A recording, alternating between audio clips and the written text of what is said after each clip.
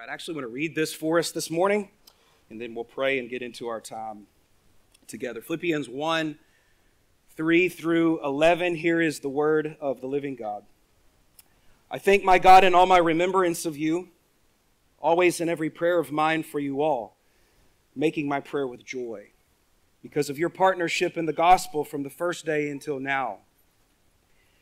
And I am sure of this, that he who began a good work in you will bring it to completion at the day of Jesus Christ.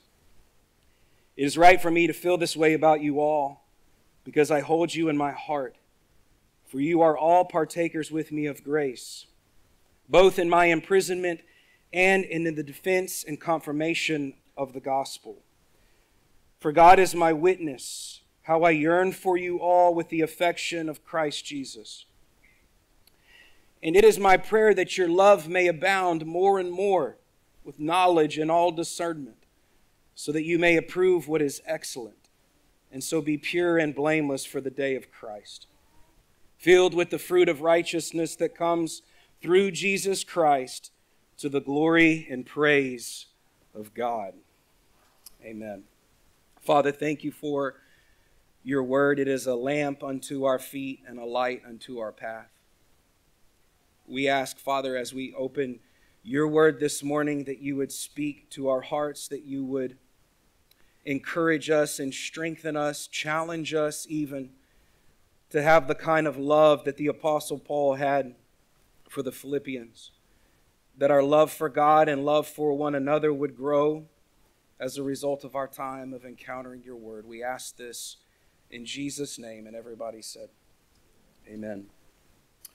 Well, I've titled the message this morning, Praying for the Faithful. There are going to be three words that are going to organize our time together. The first word is going to be the word thankfulness, verses 3 through 6. The second word is going to be the word affection, and that's going to come from verses 7 through 8. And then finally, supplication, verses 9 through 11, as the Apostle Paul then talks about his supplicating of the Lord for the things that he wants to see happen in the life of the Philippians. So, thankfulness, affection, and supplication is the direction we're headed this morning. So let's start with thankfulness. Paul said, I thank my God in all my remembrance of you, always in every prayer of mine for you all, making my prayer with joy. The members of the church in Philippi had left such an impression on Paul that his memory of them produced thankfulness in his heart to God. Again, he said, I thank my God in all my remembrance of you. Paul had a good memory of the Philippians. It led him to pray with thanksgiving, and it led him to pray with joy. Now, this Greek word for thank is eucharisteo. One commentator says of the group, or the word group, that eucharisteo is a part of, that at the core is the idea of showing favor that imposes the obligation of gratitude. In other words, when someone shows you favor or grace, you are obliged to be grateful. In a relationship to God, this is certainly the expectation. If we focus just on the Apostle Paul's writing about being thankful to God, we see just how important a concept like thanksgiving is. I quote Mark Keown, a commentator who summarizes this so well. He says, for Paul, thanksgiving is central to the appropriate response of humanity to God, something that godless pagans failed to do. Paul expects believers to give thanks to God for all things, including his provision for the Lord's Supper, in worship and prayer, for the work of other believers, and then generally. And then notice this. Without question, for Paul, thankfulness to God is basic to being Christian. Authentic Christians are marked by an attitude of gratitude. Now, when I read that, I can so easily give the hearty amen, right? Authentic Christians are thankful Christians. This is 1,000 times true. But it's a whole lot easier to say the amen than it is to practice thankfulness, isn't it? It's easy to mouth the words of this good theology, but it's quite another thing to day in and day out fight the battle for gratitude. Lord brings a good thing into your life. Will you be thankful for it? The Lord brings a hardship into your life. Will you be thankful through it? Notice I didn't say, will you be thankful for it? Job was not thanking God that he lost everything. Rather, he said, the Lord gives and the Lord takes away. Blessed be the name of the Lord. So Job didn't have a kind of morbid embrace of his suffering. The same thing with the Apostle Paul. By the way, where was Paul when he wrote the book of Philippians? He was in jail. He was in prison. Not exactly the best of circumstances. He would have been chained up to prisoners on a rotation.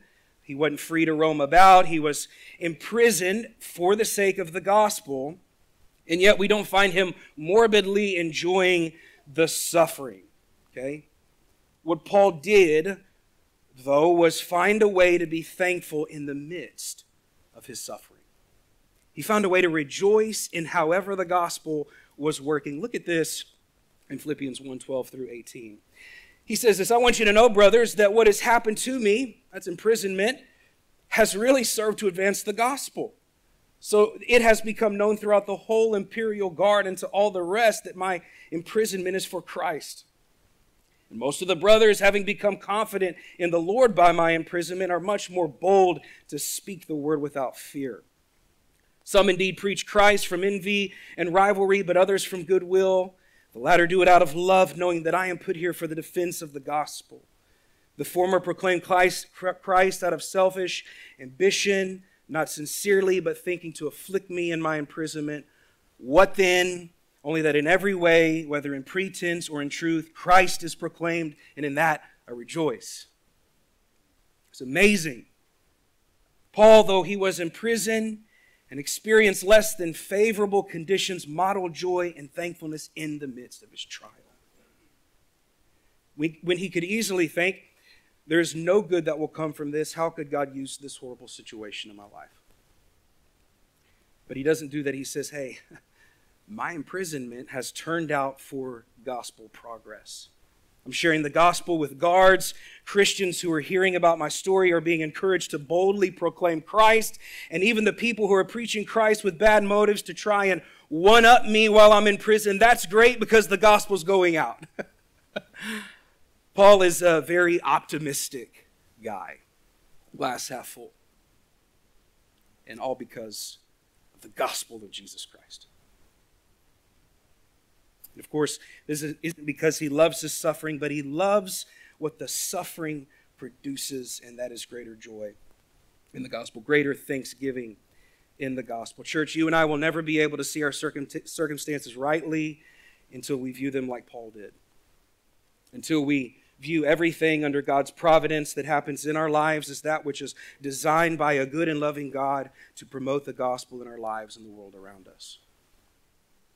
And if he is inflicting suffering on us, it's because he's reminding us that this is not our home, we're just passing through. Our citizenship is in heaven. We're waiting for the city whose builder and maker is God, and suffering produces hope in us of another world, a world that the gospel promises. C.S. Lewis said this, he says, we ought to give thanks for all fortune. If it is good, because it is good. If bad, because it works in us patience, humility, contempt of this world, and the hope of our eternal country. We can be thankful in all things because it promotes gospel purposes in our lives. Paul was thankful for the Philippians, and his thankfulness was a model for being thankful in hardship because of its promotion of the gospel. And it's no surprise then that when he gives thanks to God for the Philippians, he gives thanks for, look at verse 5, because of your partnership in the gospel from the first day until now. Paul was thankful and joyful for the Philippians because they were sold out to the gospel. Their full commitment to the gospel was evidence, as Paul said, from the first day until now. This means there was a duration of time over which their character was proven. You know, we've heard it many times from this pulpit, and rightly so, that many people can fake Christianity, but they can't fake it for very long, right? The fact is, difficulty arises in our lives. We lose friends. We are confronted by our own sinfulness. We are tempted by the sinful world. We get rejected by others, and all because we call ourselves Christians. These things test us as to the genuineness of our commitment to Christ and the gospel. And true faith will persevere through that. Not perfectly, but faithfully. And the Philippians were faithful from the first day until now. They persevered in the fellowship of the gospel. Now, this next verse is one of the most precious and beautiful promises, I think, in all of Scripture. It's the one that Paul gave to the Philippians in verse 6. And I have it somewhere, I promise you. Believe me, actually I don't. I'm leading you astray. Let's see if you got this memorized, though. Actually, it's up there. I did this again, Ben. I did it once again. It was up there, and I didn't think I had it. You remember last time when I did this? Glorious. Just all my imperfections on display for everybody to see. All right. But this verse 6, I am sure of this, that he who began a good work in you will bring it to completion at the day of Jesus Christ. It's a beautiful verse, isn't it? There's a verse that we need to memorize. It's this one. To use a banking analogy, the rich deposit this verse will be for your soul will gain interest over the years to come. And you can make withdrawals on this verse, and it will always meet your need. Why would I say that? Well, let me begin by explaining it. This verse is saying that God is committing to see through to completion what he has started in you. Again, God is committed to see through to completion what he has started in you. I'm compelled to believe that what Paul is talking about in this verse is the salvation of the believer. Now, by that I mean the total work of salvation, not just the initial work of justification, but also the final work of glorification. I'm compelled to believe this because in this verse, Paul speaks about something that God started in you, and that thing being completed at the day of Christ. Let me explain. We are in this introductory section of the letter to the Philippians. And like any good introduction, ideas get introduced that you expect the author to speak about later on. In this introduction, which is in the form of a prayer, Paul introduces two themes in verse 6 he's going to pick up on later in his letter. And when he picks up on them later, it's clear that salvation is in view. The first is the theme of God working in his people, all right? The theme of God working in his people. It says, again in verse 6, he who began a good work in you. And then Paul picks up this language. Notice this in Philippians 2, 12 through 13, and he says this, work out your salvation with fear and trembling, for it is God who is at work in you, both to will and to work for his good pleasure. What's the point? These verses in chapter 2 carry forward the idea that Paul introduced in 1:6. In 1:6, the emphasis was on the work God started and will complete. And then in 2:12 through 13, the emphasis is on the work God continues to do throughout the course of a Christian's life. And that continual work is a work of salvation, or to be particular, a work of sanctification. So I think 2:12 through 13 helps us to read 1:6 as a reference to salvation. The second theme introduced in 1:6 is that of God bringing to completion at the day of Jesus Christ the work he began in the believer. This expression, at the day of Jesus Christ, refers to the return of Christ. Return of Christ is something Paul talks about elsewhere in chapter 1, verse 10, where he prays that the Philippians will be pure and blameless for the day of Christ. These words, pure and blameless, have to do with sanctification. God is sanctifying us, keeping us pure and blameless for the day of Christ, that is, the return of Christ. And Paul picks up the theme of the return of Christ in another place in Philippians chapter 3, verses 20 through 21, and here's what he says, but our citizenship is in heaven, and from it we await a Savior, the Lord Jesus Christ. That is, we're waiting for Christ to come from heaven to do this, who will transform our lowly body to be like his glorious body. When Christ returns, our body will be like his body. We will be glorified. So to put just a summary to this, I believe that Paul is talking about salvation here in 1:6. He introduces themes in this verse that he picks up later, and when he picks them up later, they have salvation tones to them. Now, that probably felt a little scholarly, I suppose. But there is something obviously so very valuable about this verse when it comes to the applicability of it in our lives. Because what this verse says on the one hand is that this work of sanctification, the struggle and the trials that we go through in order to be conformed to the image of Christ, that all of that will have a completion at the day of Christ. And this is a glorious truth because I don't know about you, but I am ready to be done struggling with sin. I am ready to be through the trials that this life brings. I'm ready for glorification. I'm ready for a time in which I will never be tempted ever again. And this verse promises all God's people that the work that God began in us in salvation, he promises to bring it to completion at the day of Jesus Christ. This is a beautiful promise of the Lord to us. I am sure of this, that he who began a good work in you will bring it to completion at the day of Jesus Christ. We saw this good work in the Philippians. He was thankful for that good work God did in them, and he knew God would bring it to completion. Yet Paul was not just thankful for them, he had a godly affection for them.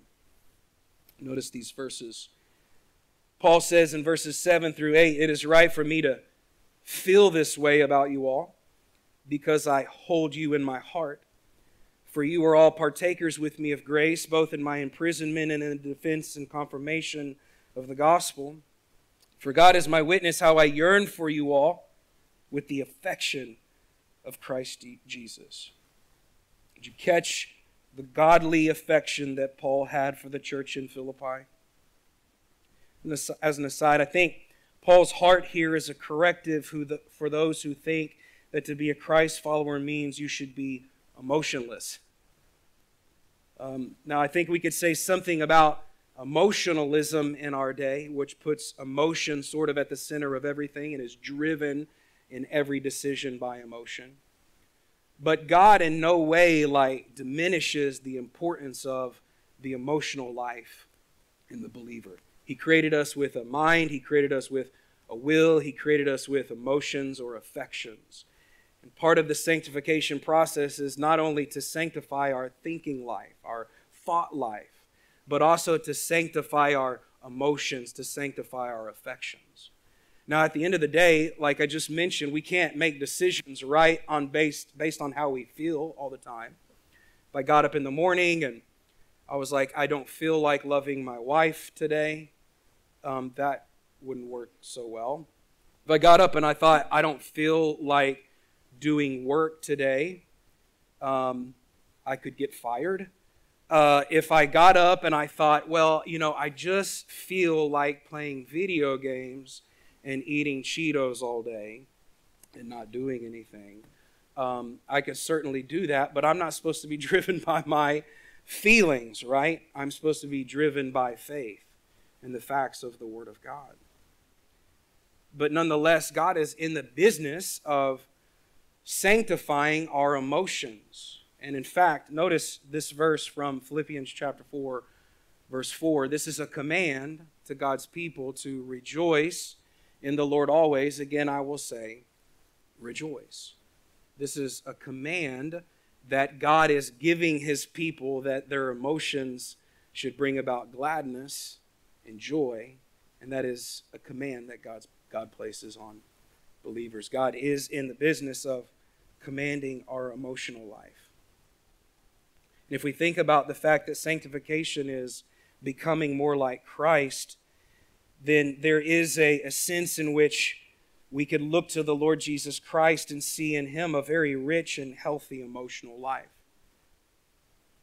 He was one who had his emotions in check, one whose emotions were brought underneath the the Father's will, and therefore as we look to Christ in the Gospels, we could see a man whose emotions were very much so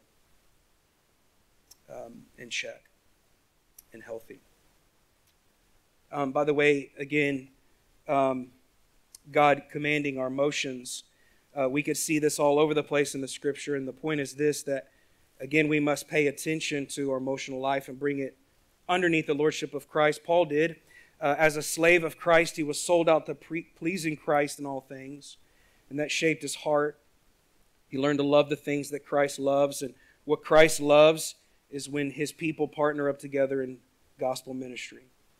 Paul himself experienced this partnership in the gospel with the Philippians, and he loved them. Notice again at the end of verse 7, he indicates that the Philippians were with Paul in his imprisonment and in the defense and confirmation of the gospel. They were with him in prison, not in the sense of being physically with him in prison, but they were with him in the sense of helping his ministry go forward even while he was chained up. Even in Paul's most handicapped circumstance, the Philippians were his hands and his feet. And that fellowship and mutual ministry brought great encouragement to Paul's heart. He said here in verse 8, "For God is my witness how I yearn for you all with the affection of Christ Jesus." Paul is hundreds of miles away from the Philippians, but he yearns for their fellowship. The word for yearn here is the Greek word epipatheo. It means to have a strong desire for something with the implication of need. Paul desired being together with the Philippians, apparently to the degree that he thought he needed that fellowship. I think this is contrary to what we would call the individualistic spirit of our day. We could say that this attitude has been with us since the fall, because it has, but our sinful culture champions individualism, right? You have your own truth, follow your heart. We have other mantras in our culture like that, and underneath them all is a sort of individualism. But the Bible doesn't speak this way. In fact, God created us for community. He created us to be in relationship with other human beings, and as saved human beings, He not only baptized us into the universal body of Christ, but He also commands us to live in local church community. We need each other to grow spiritually. We need each other to carry out gospel ministry. The Apostle Paul knew that. He knew that he was created for community, and he yearned for that fellowship with the Philippians. That was Paul's affection that he had. So thanksgiving, affection, and now supplication. Paul prays for something for the Philippians. He asks God that something will grow among these brothers and sisters. So if you catch what that was in verse 9, we're going to read that again as we read it in the first. Paul says this, "And it is my prayer that your love may abound more and more with knowledge and all discernment." Paul wants their love to increase. Observe here that love was already something the Philippians possessed. If something is to abound more and more, it assumes the presence of that thing is already there. We are talking about degrees. The Philippians had a degree of love, but it still needed to grow. Paul wanted their love to increase. But in reality, as we think about this from the standpoint of kind of how our culture views love, our culture views love in a very convoluted way, we could say, right? Our culture has a view of love that is different than the biblical view of love. We hear things like, love is love, or all you need is love. And I think that was a Beatles song, right? A little bit outside of my era, but all you need is love. And we're pressured by the prevailing winds of the philosophy and psychology to affirm that whatever people feel they are, that is who they are. It would be unloving to say anything different, we are heard. You see, that view of love, though, has no shape to it. It has no longevity to it. But the idea of love that Paul has here, which comes from the Greek word agape, is not random. The word describes characteristics that involve action. Love, we could simply say, is an action. It's an attitude that leads one to act on the benefit or to the benefit of the one loved. Take, for example, the greatest act of love in all of human history, God's gift of the sacrificial death of Christ. For God so loved the world, that is, God loved the world in this way, that He gave His only begotten Son. God's love gave. Romans 5:8 says, God demonstrates His own love for us, and that while we were yet sinners, Christ died for us. God's love demonstrates. So God's love was not random, nor was it, dare I say, reckless. Rather, His love led to purposeful action. He gave His Son for our redemption. God-like love then does what is best for others, and that is to be our love for others. We are to do what is best for others. That is agape love. Love that is an action of the will. That regardless of how I feel, I am going to love someone else. Agape, God-stained love. And what helps us grow in our love is what Paul says here. He says that your love may abound more and more with knowledge and all discernment. What gives direction to our love is knowledge and all discernment. Think of it this way. Do any of you like bowling? Okay, 2 of you. You may say, I like it when the bumpers are there in the gutters. Well, so do I. So basically what we have here is we've got 2 gutters right here, or two bumpers that help our love not go in the gutter, if you want to view it that way. It's knowledge and all discernment are the things that accompany genuine love that help our love maintain its biblical quality, if we will, okay? The first thing that Paul says is that of knowledge, okay? To have knowledge is to comprehend truth. It's knowing that which corresponds to reality. And since Paul is speaking about spiritual realities here, he's talking about spiritual truth.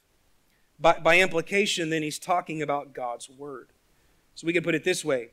To the degree that we know Scripture is the degree to which we can love others well. We have to know God's Word if we are to love others well. Kent Hughes has a helpful comment here. He says, remember this, a superficial love for God is a sure sign of a superficial knowledge of God.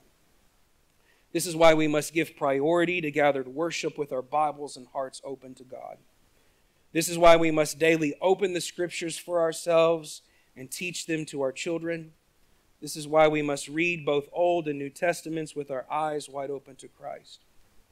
The more you know of Him, the more your love will rush up to Him and out to the world. We must know the truth of God if we are to love God and others. But of course, this doesn't simply mean that we know facts about God and His Word, as if knowing facts changes anything. The Apostle James speaks about how even demons believe in the facts about God and His Word, and they even shudder. But they have no love for God and care not at all to apply His truth. Paul knows this pitfall of knowledge. He says in 1 Corinthians 13 that knowledge puffs up, but love builds up. He speaks there about the danger of having knowledge without showing love. I think this is why Paul adds these second set of words to knowledge in Philippians 1, all discernment. That refers to the ability to know the right action in a given situation. Let me say that again.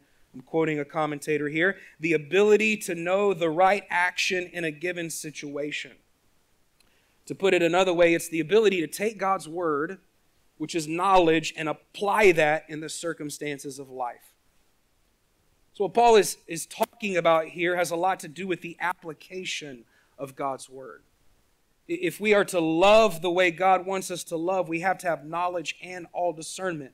And why is that? What are the results of our love growing with knowledge and discernment? Well, Paul gives 2. He says the first one, so that you may approve what is excellent. This is what Paul says, though slightly differently, in Romans 12:2. Do not be conformed to this world, but be transformed by the renewal of your mind, so that by testing you may discern. It's the same word that we have in Philippians. That you may discern what is the will of God.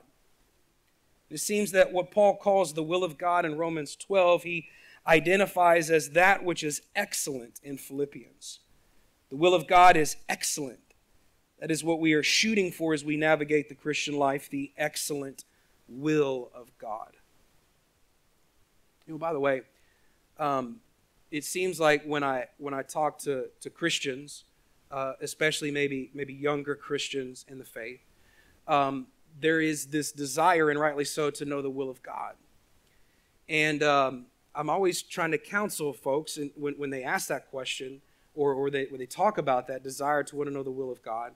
I start with just their intake of the Word of God. Because without knowing the Word of God, they can't know the will of God. And oftentimes we kind of make the idea of the will of God super nebulous. Like we're supposed to know super mysterious knowledge and things like that. But at the end of the day, brothers and sisters, what God's Word impresses upon us is a need to first and foremost know His Word. And as we know His Word, we can know the will of God. And therefore we can then live for God. And so this is all important to that end. That's the first consequence. The second comes halfway through verse 10, which is more long-term in scope. The first result was like immediate. It was the approval of God's Word in my life right now. The next result is future-oriented. It answers the question, why would I want to live for God right now?